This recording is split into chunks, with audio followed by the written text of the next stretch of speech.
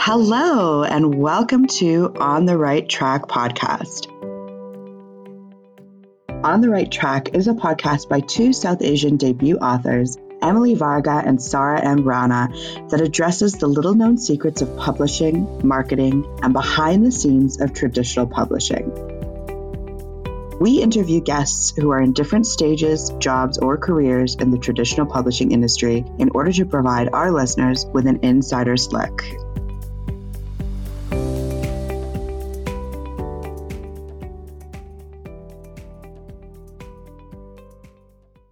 Hello, and welcome to On the Right Track pod. We are so excited to welcome Jonathan Sanchez to the podcast today.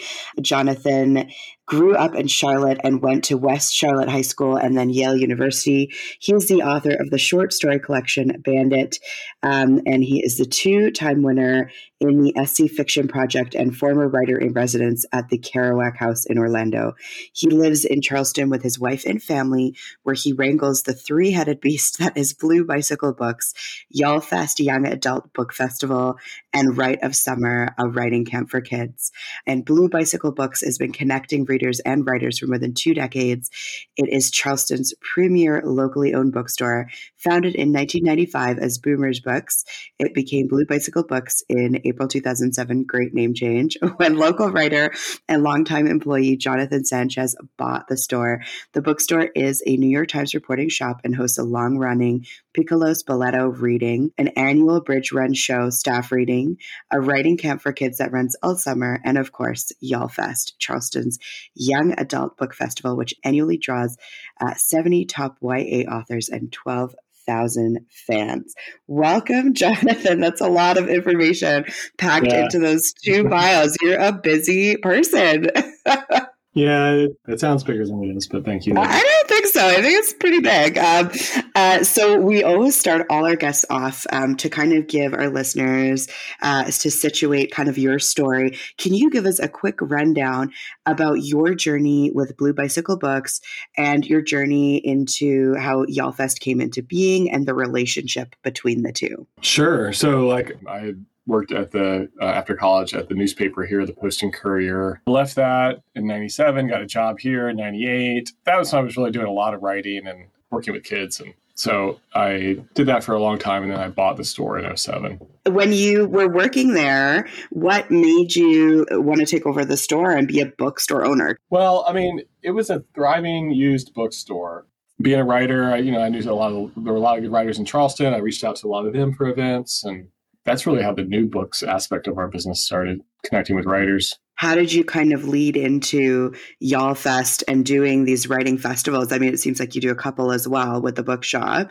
It sounds like that might be kind of a passion of yours as well, not only the bookstore, but connecting with authors and connecting those authors to readers. Yeah, I mean, the festival grew really organically. Margaret Stoll and Cami Garcia, who are 2 big YA authors, they were not published yet when I met them. They kind of toured around the South, a couple of moms in a minivan, going around taking pictures and buying merch at stores and taking It's interesting because it was very what they were doing was very on the one hand social media, but they literally drove around and met people, and the emphasis was on the personal connection, not so much about just on the hits or the likes. You mentioned that you were writing at the time, and then you had also decided to own this bookstore. What major changes do you think you implemented that was also inspired by your experience being a writer? It was very important when I bought the store that it make money, and the used book business was profitable. So if I was going to do it, it was going to be for an author coming in and selling a bunch right then.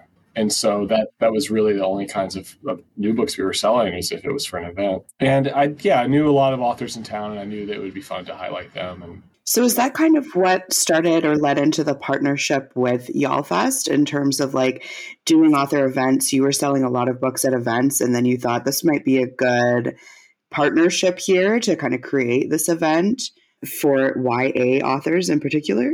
Yeah, I mean, it really comes down to just how explosive YA is, especially back then. Yeah. Kind of got off on a tangent there about Margie and Cami, but they had this book, Beautiful Creatures, that was coming out. Yes. But the book had a Charleston angle. Long story short, by the second book, they were the way YA is, they were oh, these guys are huge. They've got, a 5-book deal and movies in the works. And book 2 came out, and they came and did an event with us. And we had this book festival that already existed or had been here for 1 year called the Capital Book Fest. Okay. Kwame Alexander ran it. It was a big hit. It was at the library. We were one of the big booksellers. It was a big day for us. And I was like, okay, not Kwame, next year, why don't you let me just do a YA part of that at the bookstore, like a young adult track. And I told Margie and Cammie about it, and they were like, perfect. And they had literally had like 25 people lined up within a few weeks. Oh, wow. That's amazing. David Levithan and Ellen Hopkins and some big names at the time, yeah, so we went from there, and the other book festival ended up folding. So we just came up with a name for ours and kept going. Mm-hmm. I love that you guys decided to fill in that gap when the other one ended up folding. When it comes to preparing for not only book festivals, but author events, what does your day-to-day aspect look like? What are the major criteria or tasks that go into setting up for such a major event? We have a staff. I mean, it's a separate nonprofit. I'm the executive director, also the bookseller side of it. So that's a great part of the store. But we have a paid staff. And gosh, this year, it's knock on wood, getting to be like my dream year where I don't have to do a whole lot. Oh, that's great. And your lineup is unreal this coming year. Thank you. We're so happy with it. And finally, maybe having some 12, 13 years, we've gotten a little more efficient with it. It really gets going in summer. We start getting pitches from publishers. We start sort of working on our, we have the publisher pitches, and we have our personal list of connections. And I think it's really important to have both. It can get a little cliquey, obviously, and, feelings can get hurt, and you have to be careful about that sort of thing. But it's also what makes it great. If you just had 70 some odd random people kind of showing up, hey, what's your name? Oh. You don't really have that feeling of like you're all at a big party together. That makes a lot of sense. I think it's really important to have at least, you started off with those original 20, 25 people. So you don't want to break those relations. You want to make sure that you maintain the original connections. Yes. And even when I went back in 2019, I flew from Canada all the way down awesome. to YallFest. Yeah. And this was before I had gotten my publishing deal. But I remember that festival was what to me just changed my life, made me so inspired because I got to see some of the authors from like a decade ago that had broken out in YA before YA blew up. And I really appreciated seeing people that had read when I was much, much younger, but then also seeing new and upcoming authors that, it was their first time being at YallFest as well. So I really like that about the festival, that you kind of have some of the staple authors, but also a lot of new ones. Yeah, thank you. I mean, I'm the old guy, obviously, so I'm always like, oh, let's get Judy Blume. And, having R.L. Stein one year was amazing. Yeah, I bet. Wow. There are people, who are old seasoned YA authors at 26 with 10, 11 books, they're, so high energy, often young group of writers getting deals out of college, like Veronica Roth or Chloe Gong getting deals in college. And, it's crazy. Sarah as well, I think. Oh, really? She's still at university. So in terms of, so you have the staff for YallFest, and I think and this is an interesting interview because there's kind of really two pillars that we can talk about here, because there's Blue Bicycle Books that also does author events, and you're still doing those, and you're the owner of those. We've had other indie bookstore event coordinators come on the podcast, and I'm assuming you would have that with Blue Bicycle as well, or do you have a hand in running the events at the store too? Oh yeah, I got a hand. Yeah. I mean, we've done so many events over the years, and after COVID, I guess for whatever reason, we feel we need to prove ourselves, and keeping the festival going was a little tricky. So our events mellowed for a while. We've got a pretty hot fall coming up. Yeah. So, I mean, honestly, it's like, are the books ordered? That you'd be surprised how that one aspect of an event is the most important thing.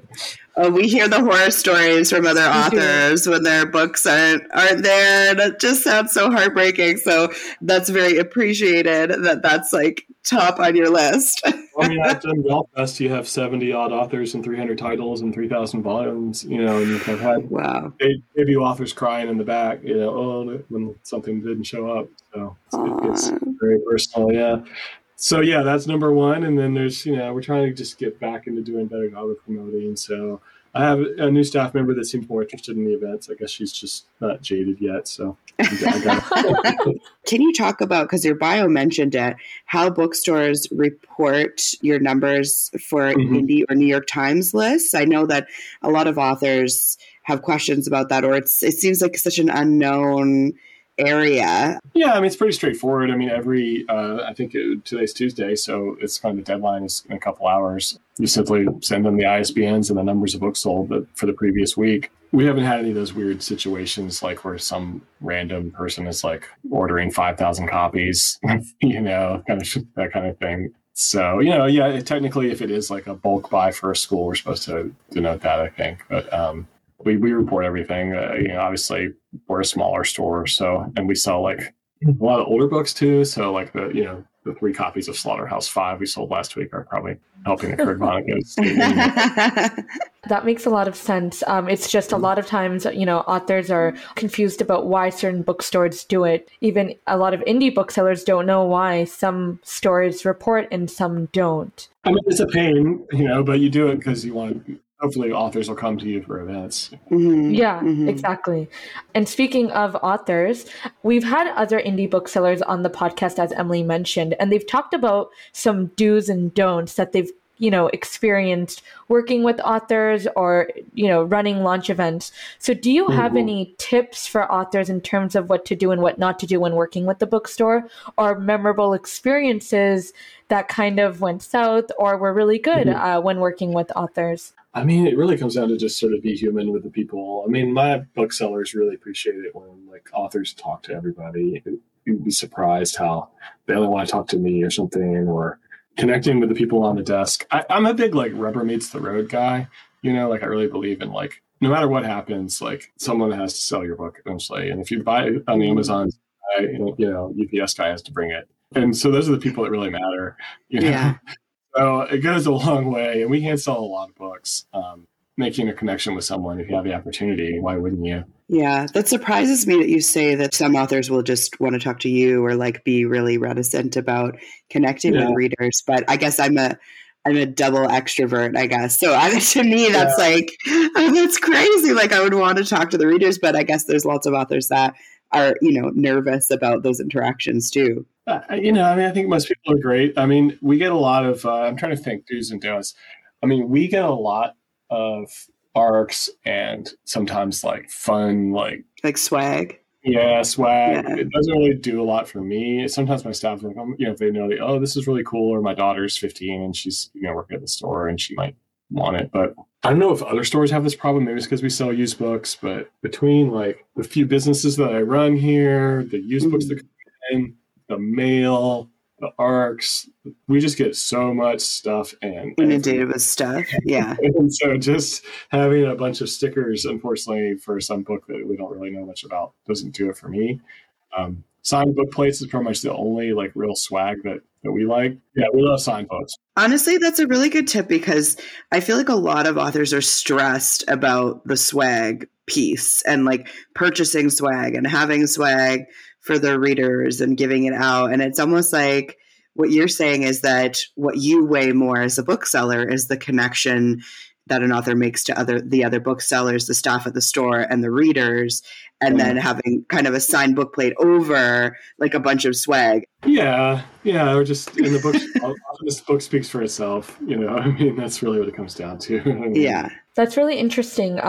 We also had another indie bookseller tell us kind of something similar, which is that a lot of times the swag, they don't know what to do with all the swag. It doesn't really help sell the book. Yeah. Do you find that, like as you said, stickers, bookmarks, you don't know how helpful they are in selling a book, but what about things like art prints? I mean, if I were like super organized and mellow and just waiting for things to happen, I guess I would just be like, this is lovely. I'll take this cool art print, which I've gotten some really cool things over the years and get it framed. We have thousands and thousands of different things, and we know most of what we've got, So, and for the average person these days, like coming into a bookstore, it's just so much already just coming to a bookstore, so much information, so many, so in general, we don't do like shelf talkers. We do a lot of things differently. We don't do a lot of signs saying, don't put your cup here, no public restroom. I'm not into this stuff. Like the books already have words on them, so people don't need more messages. So for me, any kind of extra bookmarks at the counter, that kind of thing, it's just more clutter for us. So that's my take. No, but I think that that's interesting to get different perspectives from booksellers. And honestly, you're not the first person to say that. So I don't know that it's a bad thing that you're saying. I think it's interesting to hear that from booksellers as authors, because they're wondering, what do they put their efforts into? You know, what do they put their money into? Where should their publisher do that? Yeah. Obviously, you run a bookstore and there was a pandemic. And I'm sure that impacted Blue Bicycle Books and kind of how you did your business. How did the pandemic affect Blue Bicycle Books, indie bookstores, and how did you get through it? I mean, how did that kind of affect the marketing side of Blue Bicycle Books and how you guys existed as a bookstore? I mean, overall for us, it was a largely very positive thing. I mean, let's see, March 2020, we were like shut down. So this place just dark, literally. So we got that going on. I'm like having to change all my Ingram is shipping to my house. We're delivering books on bike and, all that craziness via Instagram. Oh, wow. It wasn't really like paying the bills by any stretch, but it was fun and it kind of kept us out there. And I mean, we're just so blessed. People love bookstores and are very sympathetic and want to support us and like, oh my God, local businesses. And so, we worked hard to keep busy with that kind of thing. So YallFest happened in April of 2020. I sold the books for that year virtually. That was the kind of undertaking we did. So that meant like if Victoria Aveyard lives in Los Angeles, that's one of 60 some odd people they had. We got her address. We shipped her, but we had a bunch of book plates printed that said, "Y'all stay home." That was the name of the festival that year. Y'all stay home. I love that. I love that. 40 book plates. She signed them, tried not to smear them, shipped them back to me. Oh, wow. We shipped them to them from Ingram directly, and then we shipped them a signed book plate. Wow. Times 80 authors. So yeah. I was going to say the coordination on that. Holy. Just silly. I mean, we had people in Australia. That was a journey. So we worked really hard to set up some stuff. And that changed a lot of the way we did business, like virtually in our online stores. So we still have to do a lot with book plates now. Not as much, but we keep a big stack of book plates. So if we don't have your book in stock, we can still sell you a signed copy. Oh. So when you say it was largely positive, you're kind of referencing that the virtual aspect of events and, shipping and things like that really kind of helped your business. Well, that was a tangent, honestly. But yeah, we did high revenue stream that stayed positive because we did 2 or 3 virtual fests for a while there. And then we did, my staff changed over. I'd had 3 sort of veteran staffers for a long time and they were awesome. But one of them ended up opening a store in Columbia, South Carolina. Okay. Oh, wow. I got new people in and kind of, for me personally, I was able to just step back. I had, some downtime. Yeah. Kind of get the store back to the way I kind of wanted it. Yeah. And other rare books went bananas last few years. Oh, really? People had some money that they weren't spending traveling, and I don't know if that's what it was. Yeah, that articles in like the Wall Street Journal about that. I mean, we also talked to even like book boxes. We've had them on the podcast as well, and that seems to be almost like an offshoot of it as well. I don't know if it would have done the same, post pandemic, but people are just really interested now more in the reader experience, the beautiful books, the special editions, like the ones that sit on their shelves and like look gorgeous. And that seems to be kind of like an offshoot from the pandemic too. So it's interesting when you say rare books and things like that, that's almost like that same reader experience. Like it has changed in that people are really valuing that more and more. It seems to have done well for bookstores as well. Yeah, and that played right into my wheelhouse, and that's our whole philosophy.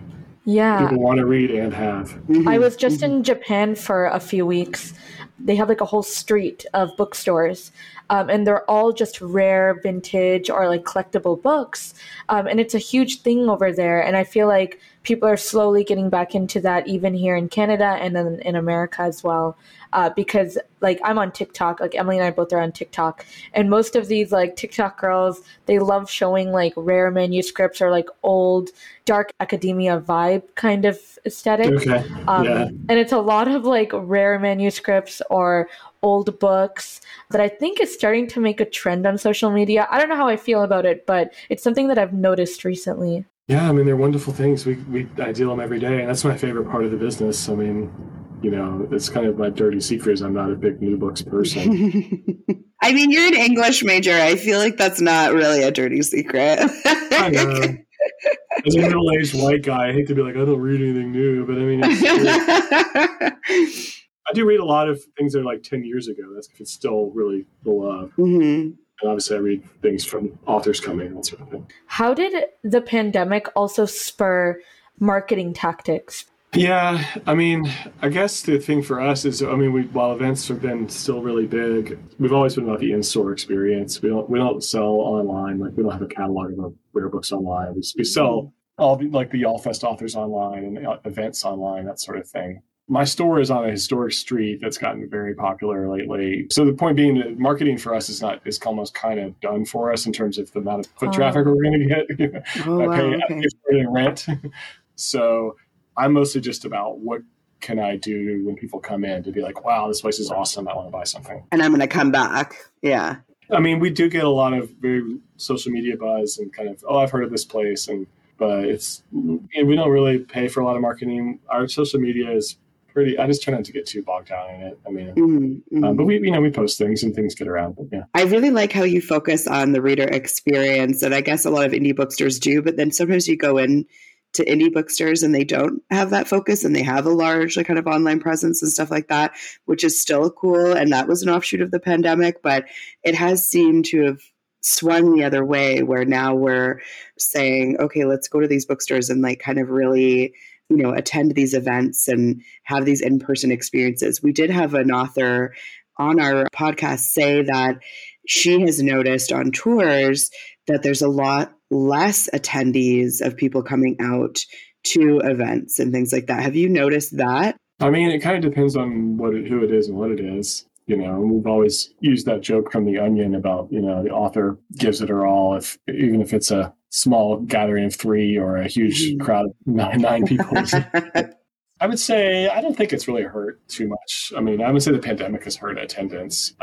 We've just been a little bit more selective in our events. I mean, YallFest is bananas attendance. Well, I would imagine even with the lineup, I think I'm in a bunch of group chats, and suddenly all my group chats lit up, and they're like, "Have you seen this lineup? I'm going for sure!" And everyone's been so excited. And on that kind of note, I did see other people being like, "How do you get invited to YallFest as an author?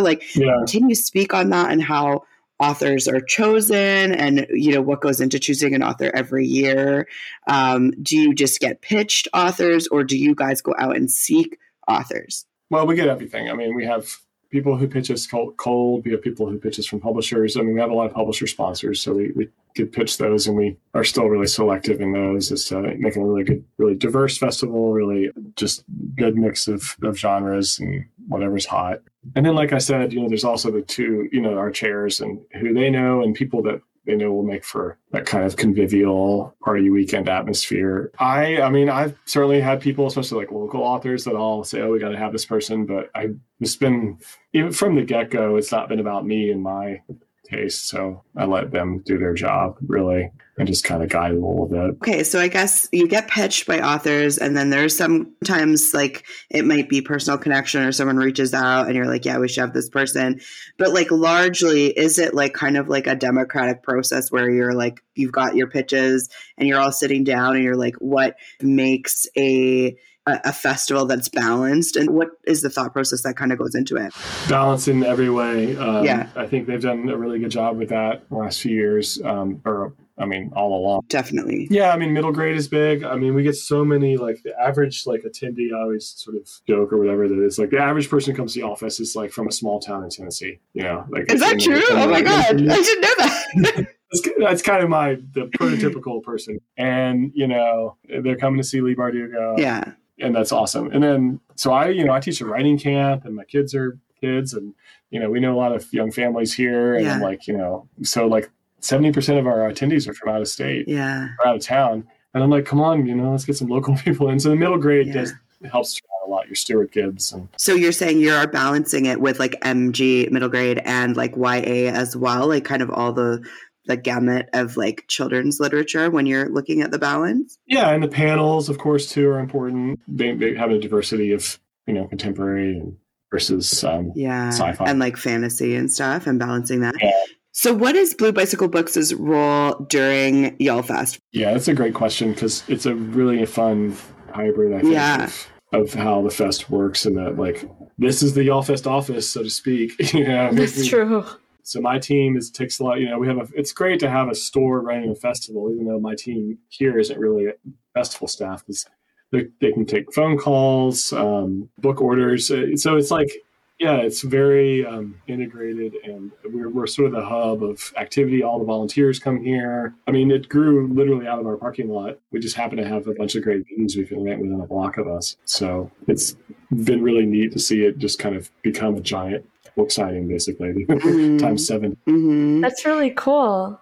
Yeah, and I like the hybrid nature of the kind of the bookstore and the festival kind of symbiotically. Yeah, I mean, the books alone that's why I was saying I'm happy that my YallFest team is really doing such a great job as always this year, and I'm not doing as much, and because the books alone are a massive undertaking. Yeah, and I actually wanted to ask, because not only are you part of the team when it comes to YallFest, but you're managing this bookstore. So over the years, how has your role evolved in terms of organizing YallFest, but also managing the bookstore? Well, I mean, there's a lot of connections and coordination to be done. If Cassandra Clare has specific requirements about her signing, we're going to listen to those because she's a huge draw. And you have so many authors, some of them have 10, 15 books. So the ordering process takes a week or so. Just lock yourself in a room. And my staff does an amazing job of having like a whole database of every book. When did it come out? How well is it selling? How, all this information. And we do our best to put an order together and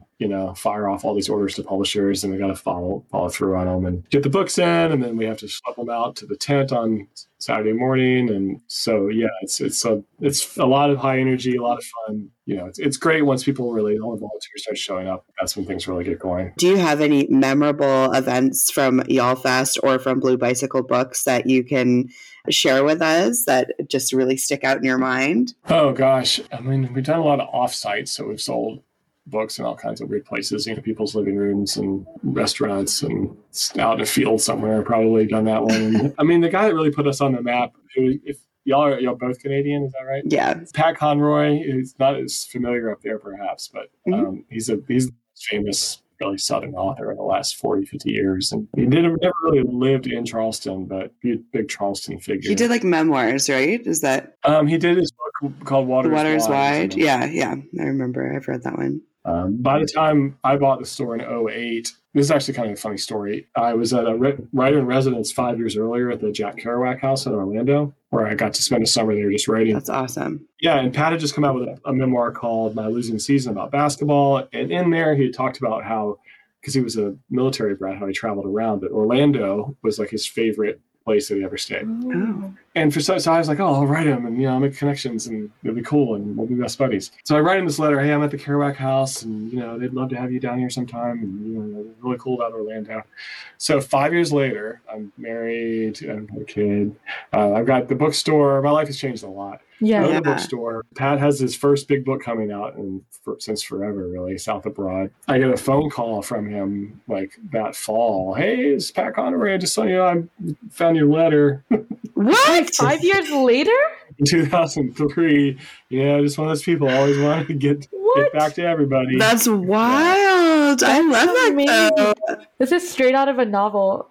Yeah, I still don't really understand it. But and I was like, well, I happen to be owning a bookstore now, and you want to come and sign your massive new novel.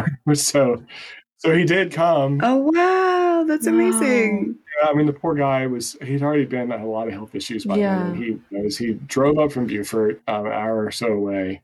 We stick him out in this parking lot under a tent that we rented. It's rainy and cold. He spent like 5-6 hours out there, maybe longer. Oh my God. That's cool. Talks to everybody. Hundreds of books sold, but really put us on the map. And we ended up doing 3 other events with them, and that was a huge, huge change for us. So, I mean, that's a big deal. I want to give like a big belated congratulations for that. Yeah, it's really cool. That must have been like, I would have been starstruck if I were in your shoes. Oh yeah, we were. It was weird. Yeah, it was weird. That's amazing. And I'm like smiling just like hearing you talk about it. If I had like my literary idol come into like my bookstore, I think I'd faint. Yeah. Yeah, it's celebrities always tell stories about weird things people say to them. I'm like, that's because you're celebrities. Yeah. You make us feel special and weird, and we're going to act and then probably say something we shouldn't. You know? David Sedaris came and signed stock. Oh my God, I would die if I met David Sedaris. He didn't want his picture taken, but I'd like hired a photographer, so we kind of compromised. And I got a great picture out of it. Got an angry phone call from his publicist the next day. Oh my God. Why? Because you took a picture? He's really strict about no pictures. Oh, I didn't know that. Oh, that's so crazy. Yeah. I mean, worth it for a David Sedaris picture. He's forgave us because we've done multiple things with him. Oh, okay. That's good. I wanted to ask, because we do ask this question of all of our guests, and I think it's really relevant to indie bookstores because we live in a time, and I don't know if this is the case in the US, it must be similar to Canada, where a lot of indie bookstores are folding, going under. It's a hard business model to keep running. Big bookstores are kind of taking over, but even they're struggling in some ways. And it seems that you've got all these kind of hybrid things going on where you're doing really well, but have you learned any hard truths when you've been working in the indie bookstore space or even the festival event space? I'm just a big believer in that, you do what you do when you have the time to do it. And, yeah. I mean, everyone has regrets, but, I can just think of small stuff. Like with Pat Conroy, I learned quickly, when you have an author like that, you don't if he's signing stock, you lock the door because everyone's a friend. No. I think the nice thing about bookstores is you can, for me anyways, that we kind of just keep shaping it to what makes you happy. And I love walking in and feeling like what a beautiful store. For any small business that's, good morning, beautiful business is kind of the fun. You want to have that in your heart.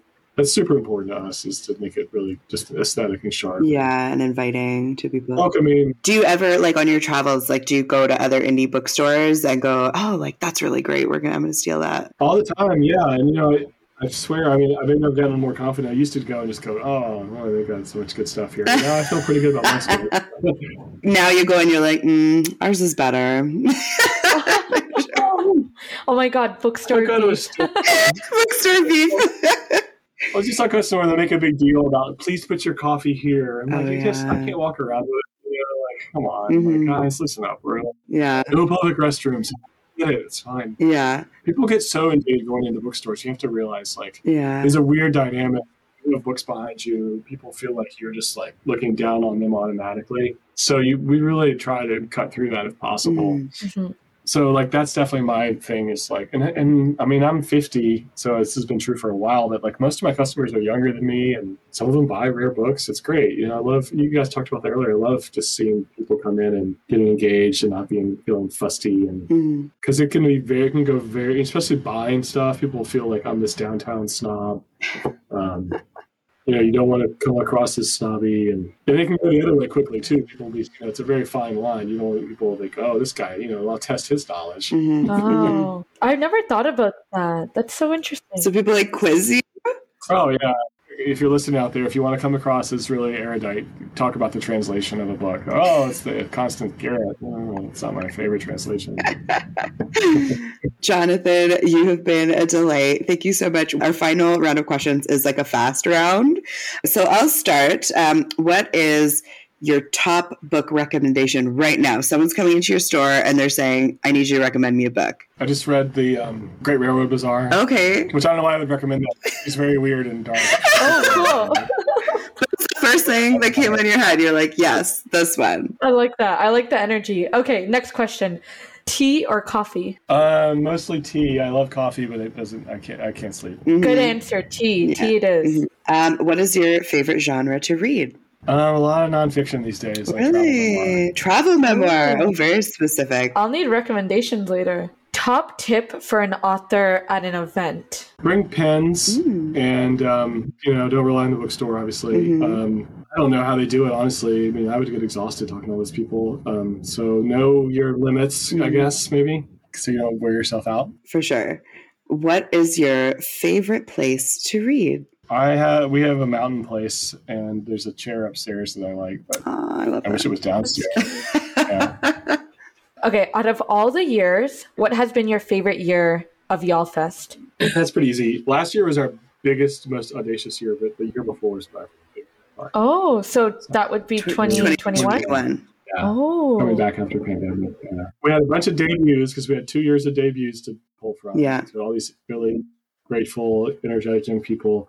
It was just very author driven. Everyone went to the panels. It was just really organic and fun and mellow. And it was like, I knew we could never have that again. Most of the publishers couldn't travel, so all the extra swag kind of stuff was died down a little bit. It was all about the books. And that's so interesting. And I love the shade. Publishers, stop ruining the fun. We love them and we love all their money and their sponsorship.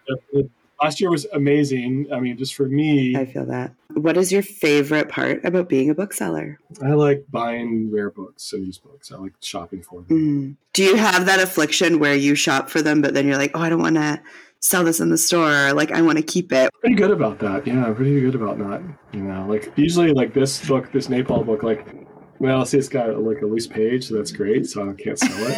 Perfect. So you find books that you can keep. Yeah, like just not sellable, but I can read it. It's perfect. That's so funny. I love that.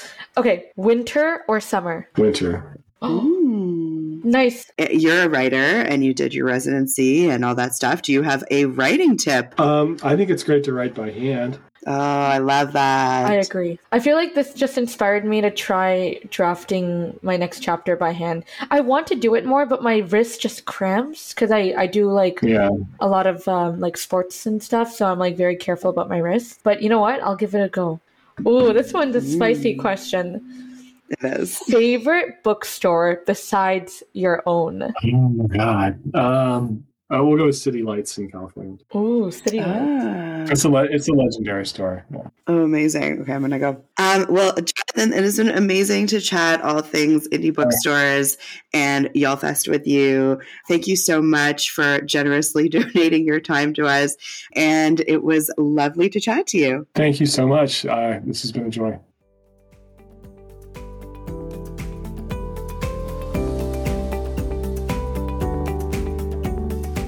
Thank you for listening to On the Right Track podcast.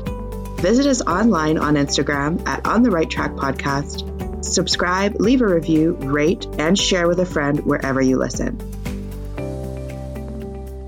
This show is hosted by Emily Varga and Sarah Mughal Rana. Our editor is Abby Cirquitella. If you'd like to support us, please visit the links in our show notes to find more about how.